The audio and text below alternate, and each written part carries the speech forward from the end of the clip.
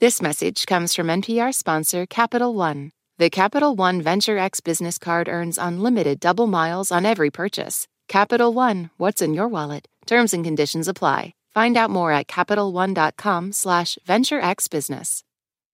Live from NPR News in Washington, I'm Corva Coleman. Secretary of State Antony Blinken is going to Israel today as part of a week-long swing through the Middle East. As NPR's Jackie Northam reports from Tel Aviv, this is Blinken's fourth visit to the region since early October. Secretary Blinken arrives in Israel after stops in Turkey, Greece, Jordan, and several Persian Gulf states.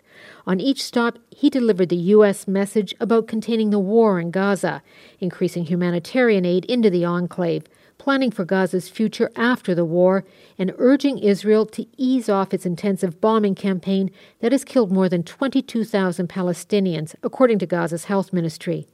Blinken will likely face a tougher audience when he sits down for talks with Israeli leaders on Tuesday, including Prime Minister Benjamin Netanyahu, who has sworn to eliminate Hamas.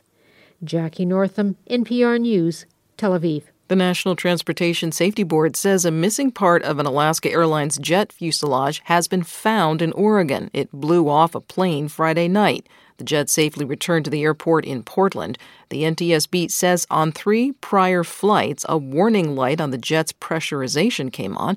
Investigators don't know if these are connected, but the plane was restricted to land and was not allowed to fly over water.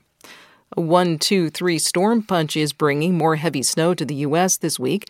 NPR's Amy Held tells us the risks also include potential tornadoes and flooding. After a weekend storm dropped heavy snow in parts of the Northeast and spawned a tornado in Florida, a second system is expected to bring blizzard conditions to the central U.S. and the chance of tornadoes along the Gulf Coast. As the storm moves to the eastern U.S. where the ground is already saturated, flooding is possible. And a third system is dropping mountain snow in the Pacific Northwest, bringing the chance of more snow and ice later in the week. NPR's Amy Held reporting. Yesterday marked the first anniversary of the beating attack on black motorist Tyree Nichols. He was stopped by Memphis police for an alleged traffic violation and died 3 days later in the hospital. From member station WKNO, Katie Reardon says Nichols' family held a candlelight vigil for him. Loved ones gathered at the residential intersection where officers violently apprehended Nichols. While his family recalled painful moments from the past year, his stepfather, Rodney Wells, says they've been comforted by an outpouring of support. Tyree said that he was going to be famous one day. And he is. Tyree Nichols' name is known nationwide. That's right. Worldwide. Worldwide. 5 officers were fired and charged with second-degree murder for Nichols' death. They also face separate federal charges related to civil rights violations. For NPR News, I'm Katie Reardon in Memphis. On Wall Street and pre-market trading, stock futures are lower. You're listening to NPR. President Biden is going to South Carolina today to visit the Mother Emanuel Church in Charleston as part of his campaign. In 2015, a white supremacist shot and killed 9 worshipers there, including the pastor. Last Friday, Biden gave a campaign speech in Valley Forge, Pennsylvania. He condemned former President Donald Trump on the eve of the anniversary of the January 6th insurrection. A private spacecraft has successfully launched from Florida. The United Launch Alliance is sending the first-ever commercial craft to the moon.